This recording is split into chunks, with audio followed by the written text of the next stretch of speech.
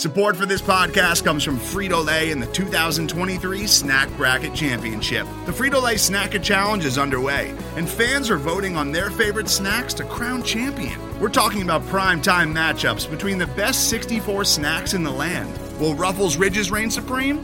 Can Doritos defend their dynasty? Or will Smart Food use their smarts for a surprise upset? Only you can decide. Get in on all the action for a chance to win up to $1,000 or a year's worth of snacks. Let your snacks be heard. Just go to fritolaysnacket.sbnation.com to vote and enter for a chance to win. No purchase necessary. Sweepstakes ends April 3rd, 2023. Void where prohibited. Year's worth of snacks awarded in the form of 52 coupons, each good for one bag of chips. See official rules at fritolaysnacket.sbnation.com. This episode of the Suns Report podcast is on the bright side of the Sun Network, as per usual. Thank you ever so much for pressing play. Make sure you press subscribe if you want to continue to get all this quality Suns content that we're providing here on the Suns Report podcast. My name is John, and I'm your host. This is Matthew, and you're the host. That's correct. And we are the Suns Report podcasting team. We're actually recording this on Saturday, April 11th. So if anything changes between now and then, you know that we have no idea because nothing's going to change anyway, so who cares? So this is our Ask Us Anything 5.0 podcast. If this was Star Wars, this would be A New Hope. Oh no, it'd be Empire Strikes Back, right? So it would be Empire. So welcome to the Empire Strikes Back Ask Us Anything episode. We appreciate you again, press and play. It's been a crazy month, as we talked about on our last podcast. But one thing that hasn't been crazy are the questions that you're giving us for our Ask Us Anything podcast. Go ahead, get crazy. Ask us some nutty questions. I mean, we're definitely here to talk about the Phoenix Suns and some of their prospects and some of their needs in their different positions. How should they approach the draft? Things of that nature. And those are things that we're going to talk about on today's podcast. But don't be afraid to ask us some really whacked out questions. I am ready to answer whatever you got to throw at us. So if you do so, please do so via Twitter, The Suns Report. Hit us up at our Gmail account. That's thesunsreport@gmail.com. We're getting a lot of great feedback from our listeners there. You can stop by our Facebook page as well, Instagram, wherever there's social media, we're there in some way, shape, or form. So without further ado, I think it's time that we talk about Ask Us Anything. Yeah. So I'm going to crack open this beer, and we'll talk about these things.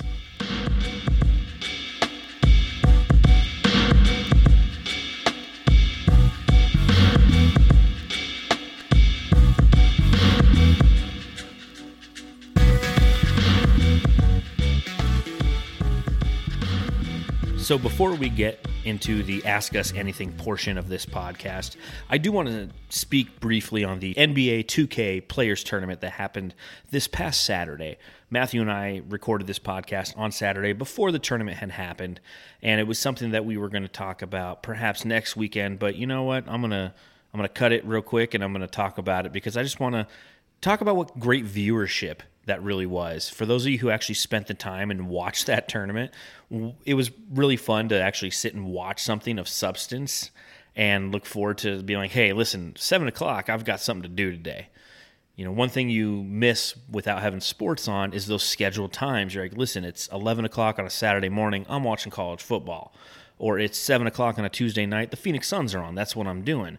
We haven't had those schedules in our life for over a month now, so it was interesting to watch the NBA 2K Players Tournament for that reason. You knew that it started at 3 o'clock, and based on all the games and everything that were going on, by about 7 o'clock, you potentially would have the final round of that tournament. What made it fun, especially for Suns fans, was the fact that you got to see DeAndre Ayton and Devin Booker play in that tournament. It was quality television, especially if you were a Suns fan. DeAndre Ayton ended up playing Patrick Beverley, who was kind of like the darling, if you will, of the tournament, seen as he was the 14 overall seed. And the seeds were based on the actual player rating on NBA 2K, so you can never really say, hey, the best video gamers were playing against the worst video gamers. The seeding was purely based in the only way the NBA 2K knew how to do it, and that was by the overall rating of those players. But DeAndre Ayton was playing against Patrick Beverley. You had Devin Booker, who went against Montrezl Harrell, and, I mean, they swept them both. Devin Booker beat Montrezl Harrell 68-54 in the first game, 65-62 in the second game, and then DeAndre Ayton beat Patrick Beverley 75-69 in the first game. And the second game, which was super fun to watch, was him beating Patrick Beverley 74-67. And what makes watching DeAndre Ayton beat Patrick Beverley super fun to watch in that second game? Because DeAndre Ayton chose the Suns as his team to play. Typically, everybody's picking the Bucks or the Clippers or the Lakers, and they only can use these teams once. And upon seeing that Patrick Beverley was going to choose the Denver Nuggets, he's like, you know what? I'm going with the hometown Phoenix Suns. And that right there was worth watching this tournament alone. Every time somebody would make a shot for the Suns, he'd be like, you don't even know about him. That's Valley Boy number 4. And he had Javon Carter hit, I believe it was 4 first-half three-pointers. He's like, you don't even know Valley Boy number 4. He'd do a great pass to Mikal Bridges on the inside and be like, that's Valley Boy number 25. I mean, it was just so much fun to watch him not only play very well. Again, he beat him by 7 points, but it was a lot. He had a bigger lead than that. It was domination with DeAndre Ayton over Patrick Beverley in that second game. But it was fun to watch him just get excited about his teammates. He's like, oh, that's Valley Boy number 23. That's Cam Johnson. You don't even know. And Patrick Beverley the whole time like, yeah, I don't know. I have no idea who that is, kind of being his smart-ass self, which is what made him the tournament favorite. I mean, you look for good TV when you're watching two guys play video games, and yeah, you're going to go with the guy who's the best at trash talking. Well, he didn't really have an opportunity to talk too much trash in this because DeAndre Ayton really outplayed him in both games. And then, of course, you get him going against Devin Booker in the final games. It's a best-of-3 series playing NBA 2K. And that right there was just, again, as a Suns fan, so much fun to watch. It was like watching your older brother beat you at video games. Or, for me, I am an older brother, is the kind of stuff that I would say to my younger brothers as we're playing. A couple quotes that Devin Booker had. He had chosen the Houston Rockets in the first game, and after James Harden missed a layup, he's like, come on, man, you got to finish your breakfast. And then double teams are being thrown at him, and he's just like, he don't like getting double teamed.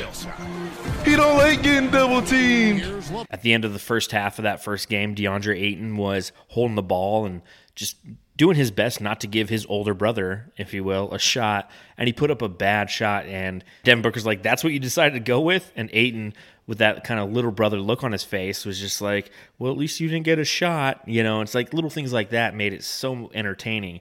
Booker kept using the word patience. He's like, that's good basketball. That's patience. And as they went back and forth, DeAndre Ayton was getting thoroughly schooled by Devin Booker in both games. Devin Booker won the first game 72-62, so he beat him by 10, which in video game world, that's a lot of points. And then Devin Booker won the NBA 2K Players Championship by beating DeAndre Ayton 74-62 in the final game. And it was just fun to watch because, again, it's two Phoenix Suns playing against each other and kind of having that interrelationship that they have normally occurs in the locker room kind of play out on ESPN. It was on for those who watch DirecTV, that was channel 206. I mean, that was primetime Saturday night television, and that's what you got. So the Suns were thoroughly represented there. A couple different, you see all the analysts come in afterwards and kind of give their take on it. And, one of the analysts said the truth. The Suns are really good at video games. Part of me is just like, listen, I wish they played that way in real life. It'd be fun to dominate and put as much time and effort into playing that well on the court as they do on video games. So, again, it was absolutely a fun watch. Kudos to Devin Booker for winning the NBA 2K Players Tournament and beating his teammate DeAndre Ayton. It was quality television. So, now I'll kick it back to the podcast as per normally scheduled. All right, so our first Ask Us Anything question actually comes from Deborah Coulter, and she provided the following feedback. Last week we talked a lot about Gallinari and Jeremy Grant and how they could fit potentially into the Suns lineup. And she stated the following. She said, I love the Grant to the Suns deal, but I think y'all sleeping on Nico Mannion. If you think about it, he's just what the Suns need, a pass-first point guard that can get his own shot and can play off the ball. He's the only one that showed that in college. I think that all the other point guards in this draft are busted. I have one more thing. That ball guy is so overrated. There's a reason why the Warriors don't want him. Let me know what you think. So thank you, Deborah, for that.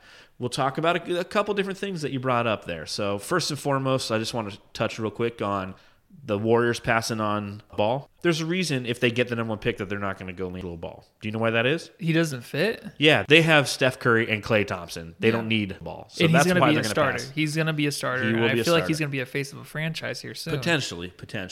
So that's, kind of to counter Deborah's point there, that's my thoughts there. What are your thoughts on Nico Mannion?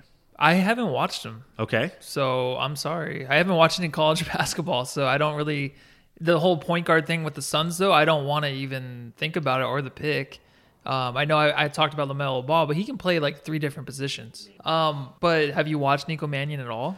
I've watched him for like half of a game, and that was the game where he like injured his knee, so I didn't get to see very much there. So I did research him just a little bit more and watch some highlights because you look at the Twitter poll that we talked about at the end of our Ask Us Anything podcast last week, and the majority of fans want us to draft a point guard with that pick. And you look at kind of where Nico Mannion's projected to fall in the draft, he could potentially fall right to the Suns. And I'm wondering if that's the missing piece. That's what we didn't realize is the majority of fans want a point guard because they believe that Nico Mannion is the guy who would fit for that position in that draft pick. So looking at Nico Mannion, you look at his intangibles first. He's a 6'3" freshman point guard from the University of Arizona. He went to Pinnacle High School, which is right up the street from where I live, so he's a local kid. In his freshman season, he averaged 14 points per game, 5.3 assists per game on 39% field goal shooting and 32% from downtown. That's terrible. It's not great. No, that's for sure. You look at, just for a comparison, you look at Steve Nash in college when he went to Santa Clara, and you look at all 4 seasons at Santa Clara. And he averaged 14.9 points per game, 5.4 assists, so less than Mannion, 43% from field goal, and 40% from three-point line. So, again, a different style of play in the mid-90s, but just for comparison, where does Nico kind of fall? Points per game is pretty on par with Nash. Assists per game is higher than Nash, but shooting is way down from Nash. Then I looked at from NBA DraftNet what his kind of score is, what they give him. And what they do is they have 12 different categories, and they give him a 10-scale rating on those different intangibles and skill sets. And here's what they have for Nico Mannion. Out of 120 total points, he got a 96. From athleticism, 8 out of 10. Size, 8 out of 10. Defense, 7 out of 10. Strength, 8 out of 10. Quickness, 7 out of 10. Leadership, 9 out of 10. Jump shot, 9 out of 10. NBA ready, 7 out of 10. Ball handling, potential, and passing, all 8 out of 10. And intangibles, 9 out of 10. So looking at that profile, I can see why a lot of people are excited about the potential for Nico Mannion falling into the Suns' lap in this upcoming draft and taking him. He's 6'3", so he's not a 6'1" point guard. He is comparable to Ricky Rubio, size-wise. Ty Jerome's like 6'5", he's a little bit bigger. That's who he kind of reminds me. In just watching the highlights, he does have better playmaking ability, but he kind of reminds me a little bit of Ty Jerome in the fact that it just he feels unathletic. Yeah. They do give him 8 out of 10 on NBADraft.net for athleticism, but I don't really see it translate to the film. I was going to say, how is it? Yeah. That's why I'm saying, like, you have to really watch him, and it's my fault. I really haven't watched any college basketball this year. Highlights are a different thing because you see the good stuff. Like, we talked about that before. The DraftNet stuff, it can be a little bit misleading sometimes because they do the comparisons with players and stuff. So for me, I always have to just watch them, and I was hoping the tournament maybe I would be able to watch him play, right? Was U of A even going to make the tournament or no? They were, right? No. Oh, they were? Okay. No. So I would never watch this guy and just never know anything about him. Good job by me. So usually I would like to watch these guys first, and it's my bad because I didn't watch them, but I'll watch highlights, of course. But the thing is with the point guard position with the Suns, we're looking for an answer. I think we already had the answer, and of course, we're probably a guy we're not going to pay in this offseason is Javon Carter.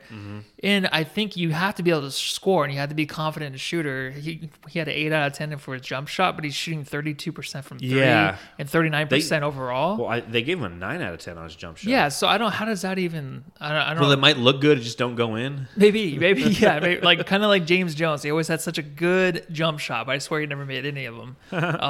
I wish we can just find the answer now because we have Ty Jerome. I still like Ty Jerome. and I still really love Javon Carter. So why can't we just keep those guys? I think that's already the answer. If we're going to search in the draft for someone to be a backup point guard, I don't think the answer is really there here with this guy or anybody else in the draft. No, and again, that's why I feel a little bit puzzled about it. And I think part of it is this franchise loves U of A players. It makes sense. They're local kids. They're down in Tucson playing. We see them a lot because they're on television, very easily accessible to the greater Phoenix market. So you have DeAndre Ayton. We're big Aaron Gordon fans, probably because we saw him play at U of A. So I feel like you have a lot of people who just kind of are susceptible to liking the U of A players and want them to join the team. You have a lot of alumni who are season ticket holders, and they want to see their guys come and play for their favorite professional basketball team. If you go to Tankathon and you look at Nico Mannion, it's not even close, I feel. They have him going 16th overall to Minnesota right now. But you look at his stat strengths, and they have draft age at 3 stars and his assist percentage and usage at 1 star. And everything else from a stat standpoint is a weakness. That's wingspan, field goal percentage, offensive rebounds, PER, blocks, offensive rating, efficient field goal percentage, defensive rebounds. I mean, just all the way down the line. I mean, he just has a lot of weaknesses. You look at their top 2020 point guards, he's not in the top 5. You look at their top 2020 point guards, and the first one is LaMelo Ball. Killian Hayes, coming out of, I believe, France. He's number 2, and that's actually somebody that a lot of people have linked the Suns with as well. Then you have Tyrese Halliburton, Cole Anthony, and Kira Lewis Jr. from Alabama. So Nico Mannion's not even in the top 5 point guards coming out in this draft per Tankathon. There's a lot of different lists out there. So, and as you look through different websites, you find a lot of the one word that I continually find is the word upside. That Nico Mannion does have a lot of upside. And again, that's probably why a lot of Suns fans find him appealing, because he is somebody who could come in under Ricky Rubio for the next couple years and learn. And that might be something that is definitely worth thinking about when we come to the draft. But here's the other side. A lot of the different sites also have their NBA player comps, and he's like Luke Ridnour. And I don't know about you, but if you were to tell me that in 3 years our starting point guard would be Luke Ridnour, I wouldn't be excited. Would you? No, not at all, man. And plus, when you're looking at a player that with potential and that could be somebody that we think might be great in the future, I mean, we've done that for how long? We can't plan these things. We gotta have the players that are already playing, that already know how to play, which is players we have on our roster right now. So I'm not gonna I don't even want to think about drafting this guy or anybody else, unless it's LaMelo. Yeah. Or unless it's who's the other guy? Obi Toppin. Yeah. And I think that's one thing that the Suns Report podcast team, both Matthew and myself, have been pretty adamant on, is the fact that we think that you should trade this draft pick because we're tired of building through the draft. And there's a lot of different Twitter arguments I've gotten in with different people about just that fact, but it's what I believe. I'm tired of trying to build through the draft. We bring in Nico Mannion. He's 20 years old. Again, you're just throwing shit against the wall and saying, I hope that this sticks because I want it to, but there's no proven history of any of our draft picks other than Devin Booker panning out. Yeah. No one's on the team But still. he had the time, too. Well, exactly. We've always talked about this. He's had 5 years to figure it out with a shitty team. So exactly. This is... Unless we want to continue to be shitty. Yeah, but that's not an option. Now, that being said, if we draft Nico Mannion, I'm not overly upset.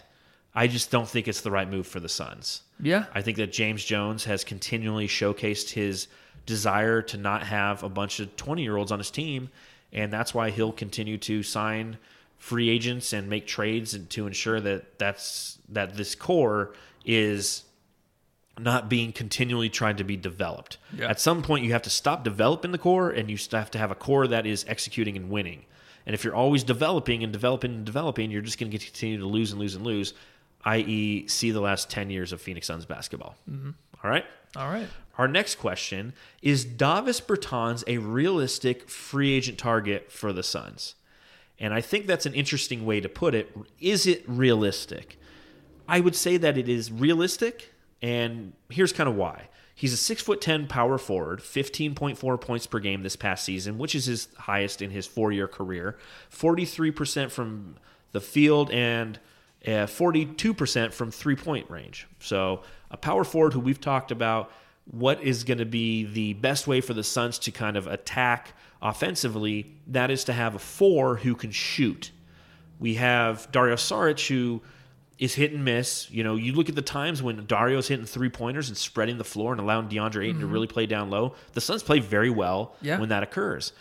But it's not consistent with Dario, and that's why we've talked about on this podcast before, and I'm sure we'll talk about it again, is the fact that if we can keep Dario Saric and have him coming off the bench as an energy guy who can shoot at occasion, he's great in that role, but he's not a starter. And that's why we've been playing a lot of Mikal Bridges, and we've been seeing some more success in that area. So what are your thoughts on Davis Bertans? Well, he's a guy where I think I've already mentioned this before, but he is the guy you're playing against. And you're like, who the hell is this? And he tears you up. Three. And he was in a 3-point contest too this year. And I don't know if he was last year either, but he's very confident in his shot and his game. And I love that. That's why I love Saric so much, because he's very confident in what he does and just like puts his head down and he goes to work. That is this guy too as well. Maybe he's something like we kind of wanted with Dragon Bender in a way, but this guy is actually very confident in what he wants to do and the way he plays.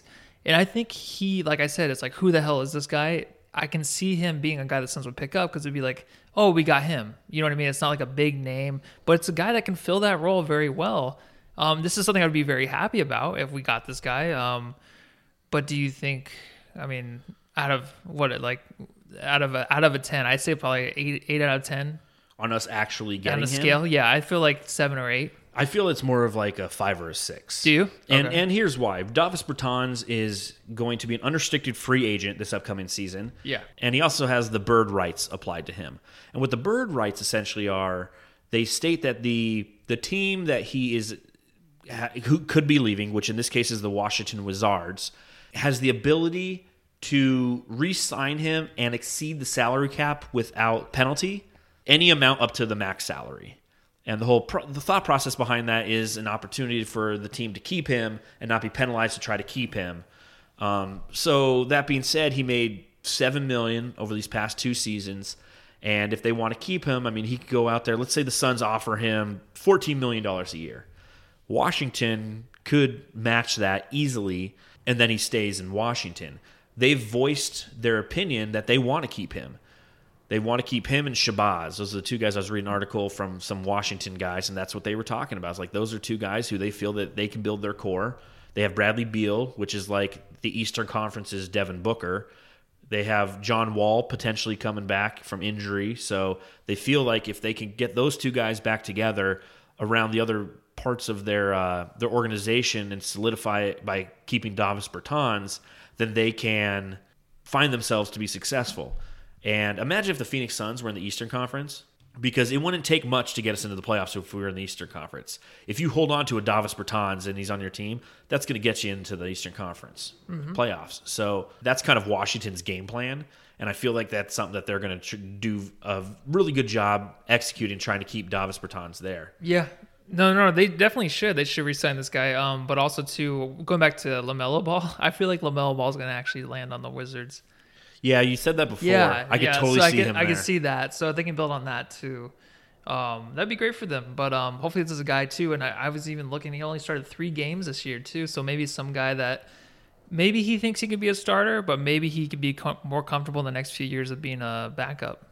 It'd be great if the Suns could sign him and have him be a backup. Yeah, that'd be awesome. Would you go Davis Bertans or Dario Saric? Well, Dario is still just... I'm just saying. I don't blame the guy. If he wants to start, go ahead. But I don't think he should start on this team. So, yeah, I'm going to go Bertans just for that reason. If he's comfortable coming off the bench, then that's fine. Whoever's comfortable. I love Dario coming off the bench. Bertans, if he's comfortable, then go ahead. Would you pay a $14 million bench player? See, that's so annoying, right? Because, I mean, he made 7. Yeah. He's a big who can shoot, which is valuable in the league right now. So there is value for him. We talked about Gallinari. We talked about Jeremy Grant and, how we kind of felt their contracts are going to come out. Davis Bertans, I feel like, has a little bit more, other than Gallinari, a little bit more notoriety. And I think that other teams are more cued into him, and they might turn into a bidding war with Washington. Yeah. One last thing on Davis Bertans is he is definitely a Jack Taylor Award winner.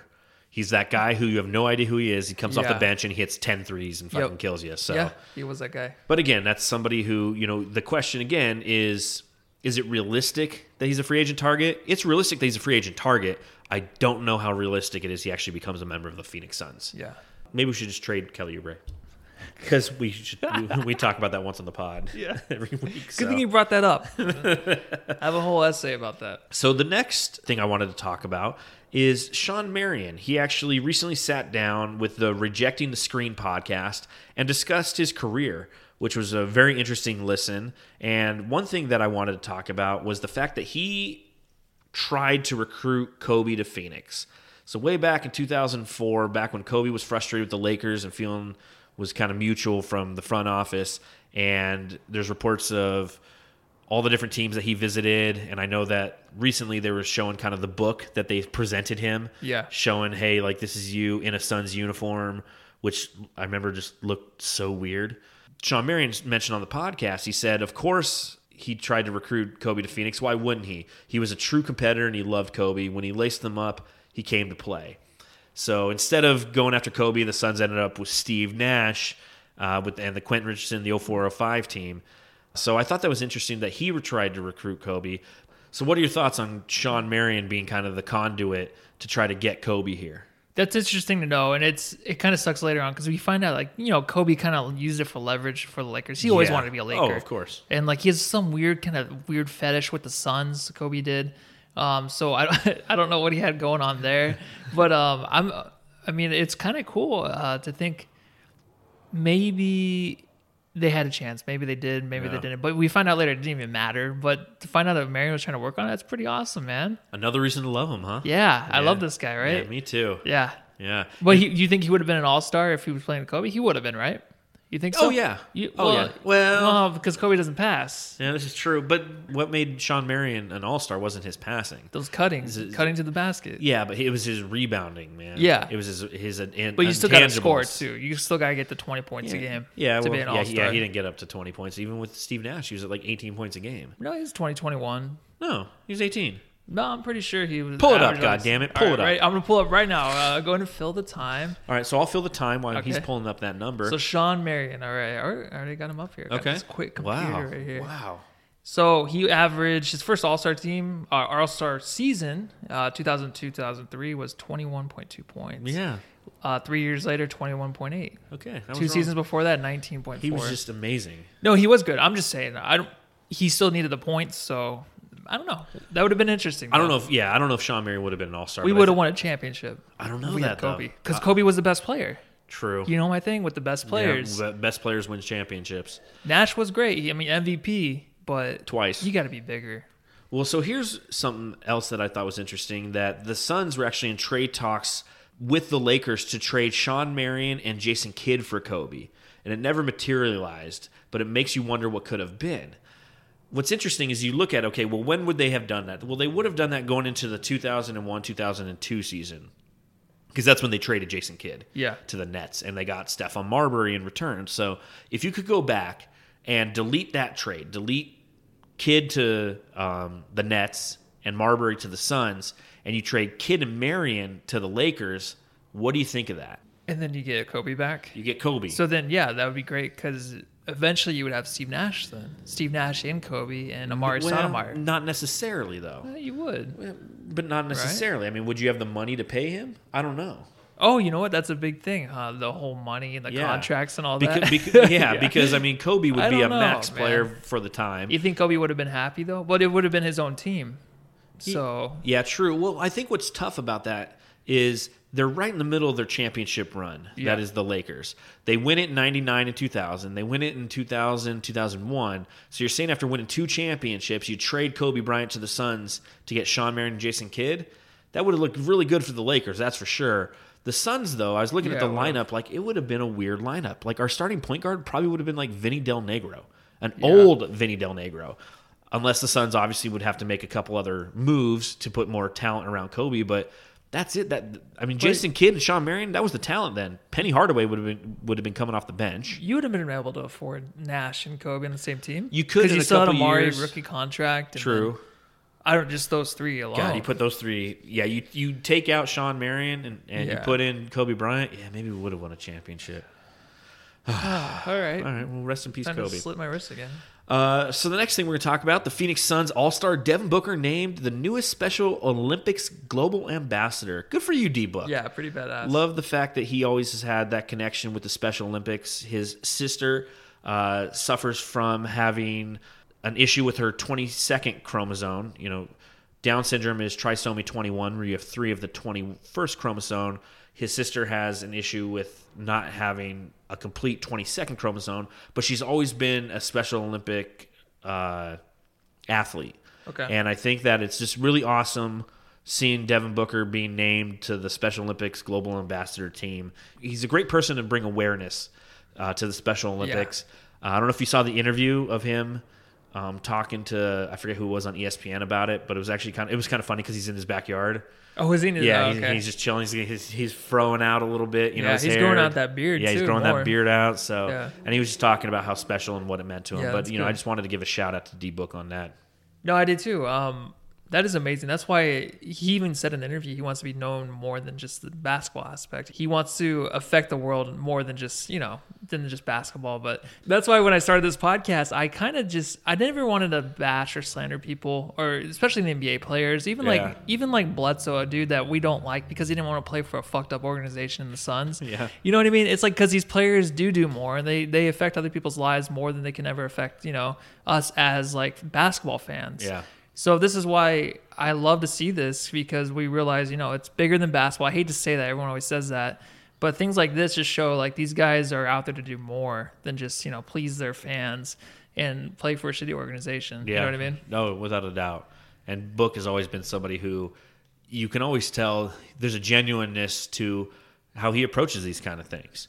He's happy to do these things. He gives back to the local community.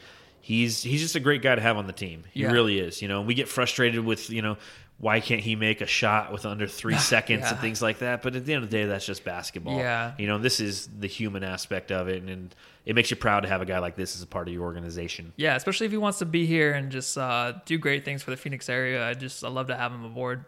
I'd love to play Call of Duty with him too. Yeah. Warzone? All right, so our next question comes via Facebook from Anthony Daniels. What one Suns player deserves a statue out front of Talking Stick Resort Arena? That's a tough one.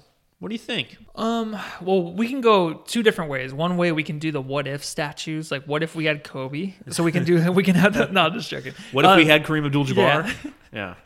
We can do that. We can have like 10 statues out there. But I would definitely just go Steve Nash. I think it's easy to say, 2-time MVP. One of the best Suns ever to play the game. Would you think like what a Walter Davis statue would be pretty badass, I think, or something like that? Or some player like around, when we first started as a franchise? Well, I think it'd be pretty cool. I mean, obviously the first thing you automatically think is Steve Nash. Yeah. Won 2 MVPs. I think what makes that a little bit tough is the fact that he played for a couple other teams. So he wasn't like a true Phoenix Sun the entire time, but he was drafted by the organization and we are probably most well known for having Steve Nash as a part of our team. KJ was a career guy with the Phoenix Suns. He didn't go he came over from Cleveland, but I mean, he was on the best stretch of Phoenix Suns teams. Going back to the late 80s when they're in the Western Conference finals and playing the Lakers, to bringing in Charles Barkley and being a part of the finals team. KJ was just somebody who I'd consider, but again, there's like the statutory rape allegations and things of that nature. So it's like, let's put a statue of that guy. You'd get a lot of pushback there.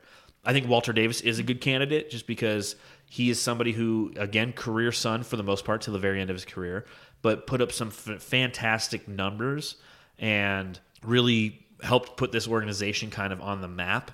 You could say like the Dick Van Arsdale, things of that nature. I honestly think there's nobody. Not yet. There's just nobody. You win a championship, you can do something like that. But you look at like in front of where the Bulls play, it's Michael Jordan. I think the closest thing we have to Michael Jordan is Steve Nash, the guy who everybody in the league knows and respects. Yeah. There's not a lot of guys who've come through Phoenix that we actually get that. Like Booker is respected throughout the league, but not by the fans. Yeah. You know what I mean? I know what you mean. Fans don't really like him of opposing teams, whereas the players really like him. You go back one generation, and it's Steve Nash. You go the previous generation, it's like Barkley, KJ, and Dan Marley. Like Barkley gets a lot of respect, but he was only here for like 3-4 seasons. You know, you go back another generation, okay, that's the back end of Walter Davis. You go back another generation, and, you know, that's like Dick Van Arsdale, things of that nature. So your answer is Booker. So my answer is one day Booker. After he wins the championship. One day Booker. That would be awesome, man. It just put Kobe up there. Yeah. Right now, let's just put Kobe. Because we almost had him. Yeah. All right, so here's a fun question for you. Who is your favorite hothead in movie history? Okay, so this question, whenever people ask me questions, I usually don't understand what they're talking about. This is one of them. Okay. So when I thought of hothead, I thought of the ultimate hothead, probably Chris Farley, right? From Tommy Boy. Is that a hothead? Some guy that's just running around crazy? No. Then what the hell's a hothead? A hothead is somebody who's just angry. Yeah, Chris Farley was always angry. He was not angry. He used to always throw fits. He used to always get really upset and stuff like that. Fat guy in a little coat. No, but he would always upset. But he would lose his temper quickly. You know he would. Every movie he's in, he would throw his bees and stuff all in his junk, whatever he used to do. But that's what I thought of with hothead. I had no idea what to put, so I put Tommy Boy, Chris Farley. Wow. So I had like 3 different people I wanted to mention. I don't understand. Yeah, who are these people? Al Pacino? Well, that's angry guy. You could in like Scarface. He was pissed off the whole time. Well, yeah. He was pissed off at everybody. He hated everybody. He was a hothead. Yeah, hothead. I was just thinking of a dude who loses their temper all of a sudden for no reason. Yeah, like a psychopath, right? Like Scarface. Okay. Yeah, he loses his temper instantly and shoots people. So here's a couple names that I had on my list for the greatest hothead in movie history. I have Dirty Harry. So Clint Eastwood in the Dirty Harry movie, that's just somebody who he's just pissed off all the time. Okay. The department's breathing down his throat. He doesn't care. He goes out there with the .44 Magnum, the most powerful handgun in the world. Could blow your head clean off. And then shoots people. So he's a hothead. You also have, you ever seen Dodgeball? Yeah. Like White Goodman, Ben Stiller's character? Yeah. He's always pissed off and mad too. But I think my number one hothead would have to be Sergeant Dingham from The Departed, Mark Wahlberg's character. He's just pissed the whole damn movie. Oh, yeah. Okay. You know, not a big role, but he is just like, how about fuck yourself? Like the whole movie. Yeah. Like how do you describe him? How about fuck yourself? Mm-hmm. So that was my number one. I know, a weird question, but I thought it was kind of funny. Yeah, well, I just didn't understand it, like always. All right, so why don't you read us the next question? Bill Simmons pod, he was on with, I think it was Joe House, some other guy, I forget. But they were doing a redraft. They've been doing the redraftables. They went to the 1999 draft, and they just redrafted it. And they took Sean Marion, well, he took Sean Marion over number 1. Yeah, number 1 overall. And then I didn't watch the rest of it. I don't know where Ginobili ended up. But my number question 2. is, was it number 2? Number 2. Okay, so that's the only clip I saw was a Marion one. So Ginobili and Marion in that draft, Ginobili almost last in the draft. I think he was second to last. Pick 57. Yeah, so would you pick Ginobili, knowing what you know now about how everything turned out, how these players turned out, would you pick him over Marion, or would you still pick Marion? That's such a good question. So, yeah, Bill Simmons and the Ringer team has been doing the redraftables. They're literally taking every draft since 96 on. Even the shitty ones. Yeah, even the shitty ones. And they're just, the one with Olo Candy and whatnot. Yeah. And they're just hey, if we could redraft this knowing what we know now based on the draft positions, here's how we believe it should have panned out. So you go back to the 1999 draft, and the Suns had the number 9 overall pick. Yeah. And that's where they took Sean Marion out of UNLV and won the draft. Clearly, because according to the Ringer team, they believe that Sean Marion should have went first overall based on what they know now. According to Bill Simmons and Joe House and the Ringer team, if they were to redraft, the number 9 overall pick would end up being Lamar Odom for the Suns. So I'll back up first and I'll answer your question. Knowing what we know now, should the Suns have taken Sean Marion or Manu Ginobili? That is so tough because if you do get Manu Ginobili, you essentially have a 2-guard for the next about 7 years, and then a really phenomenal backup / role player for the rest of his career. And you look at the time from 99 on, who are all the Suns' 2 guards? Well, you have Penny Hardaway, who was hurt all the time. Then you go into Quentin Richardson, and then Raja Bell, and you end it with a bunch of scrubs, essentially, which would be at the back end of Manu Ginobili's career. So if you go ahead and you draft Manu Ginobili, you have your 2 guards set. And then eventually, they bring over Stephon Marbury a couple years later, and then they bring over Steve Nash a few years later. it's so tough because, I think that Shawn Marion is such a unique talent. What he did on the court was so different than everybody else. He was the Swiss Army knife. He was a hustle player. He was somebody who had, like you said, 21 points a game. He'd get you 11 boards a game, 2 blocks a game, 3 steals. I mean, he just kind of filled up the stat sheet, whereas Manu Ginobili would get you points in, I think 4 flops a game. I think that's what he averaged, about 4 flops a game. So I know that personally, I hate Manu Ginobili as a player. You know, the way that he played. I respect him for how he played, and he played the game the way that it was officiated. And he would put those officials in tough spots. But I hated the way that we used to lose to that team and the way that he could get away with some of the stuff and the stuff that he did, like the Euro step. I'm like, that's a travel. Well, apparently it's not. So I think in hindsight, a long-winded way to answer your question, I'd still draft Shawn Marion. You would? What about yourself? Oh, man, it is tough. It's very, very neck to neck. Ginobili was a player, though, that knew the game. Very smart player. He was the guy that I feared the most out of the team. Me too. Yeah, me too. It's just like, don't let that guy shoot. Don't let him do anything. You couldn't stop the guy. And I don't know if it was just a Suns thing because we suck on defense, but he was just like that to every other team. I don't know, because I don't know how it would have panned out with the rest of the team if we get Nash and all that. But if I were to just take that 2003, 2004 team or 2004, 2005 Suns team, take out Marion and put in Ginobili, I would take out Marion and put in Ginobili. Really? Yeah. So if I had that, I would definitely do that. But then I don't know. I don't even know why I asked this because I don't know the answer. I really don't. It's a good debate topic though, because the potential's obviously there. We were the 9th pick and we could have taken Ginobili, but you wouldn't take him there. No. Yeah, no. I'm just saying. If we could, with the 2nd round pick, that would have been really nice. Can you imagine that though, right? But I just wanted to say too, just the way Marion ended up leaving the Suns, that sucks. I like how Ginobili, of course, was with the Spurs. Like you said, he played a backup role. Very, very positive backup role. Yes. So I think having that in the long run was great. And just the way Shawn Marion left us, I'll always bring up, it just was really heartbreaking how the whole thing ended. So I think just for that reason, I would choose Ginobili. Okay. How do you feel about, in this redraftable, the Suns having Lamar Odom at number 9? That's crazy. That's an interesting addition. Yeah. Because I don't think that would be horrible.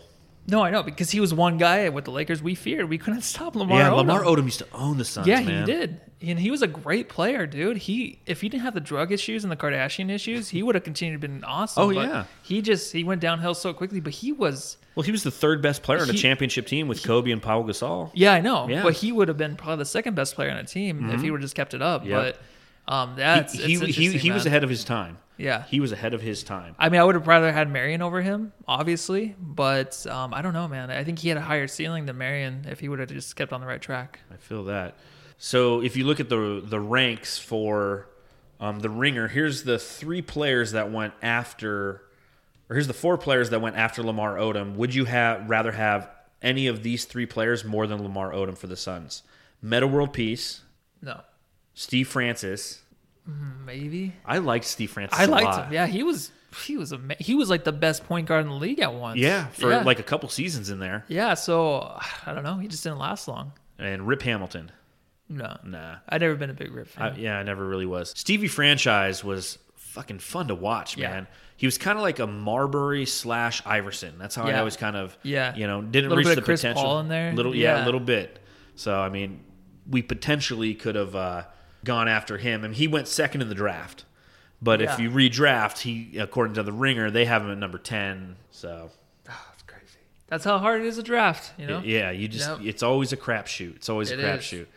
All right, I got a couple more questions for you before we depart today. If you had a boat, what would you name it?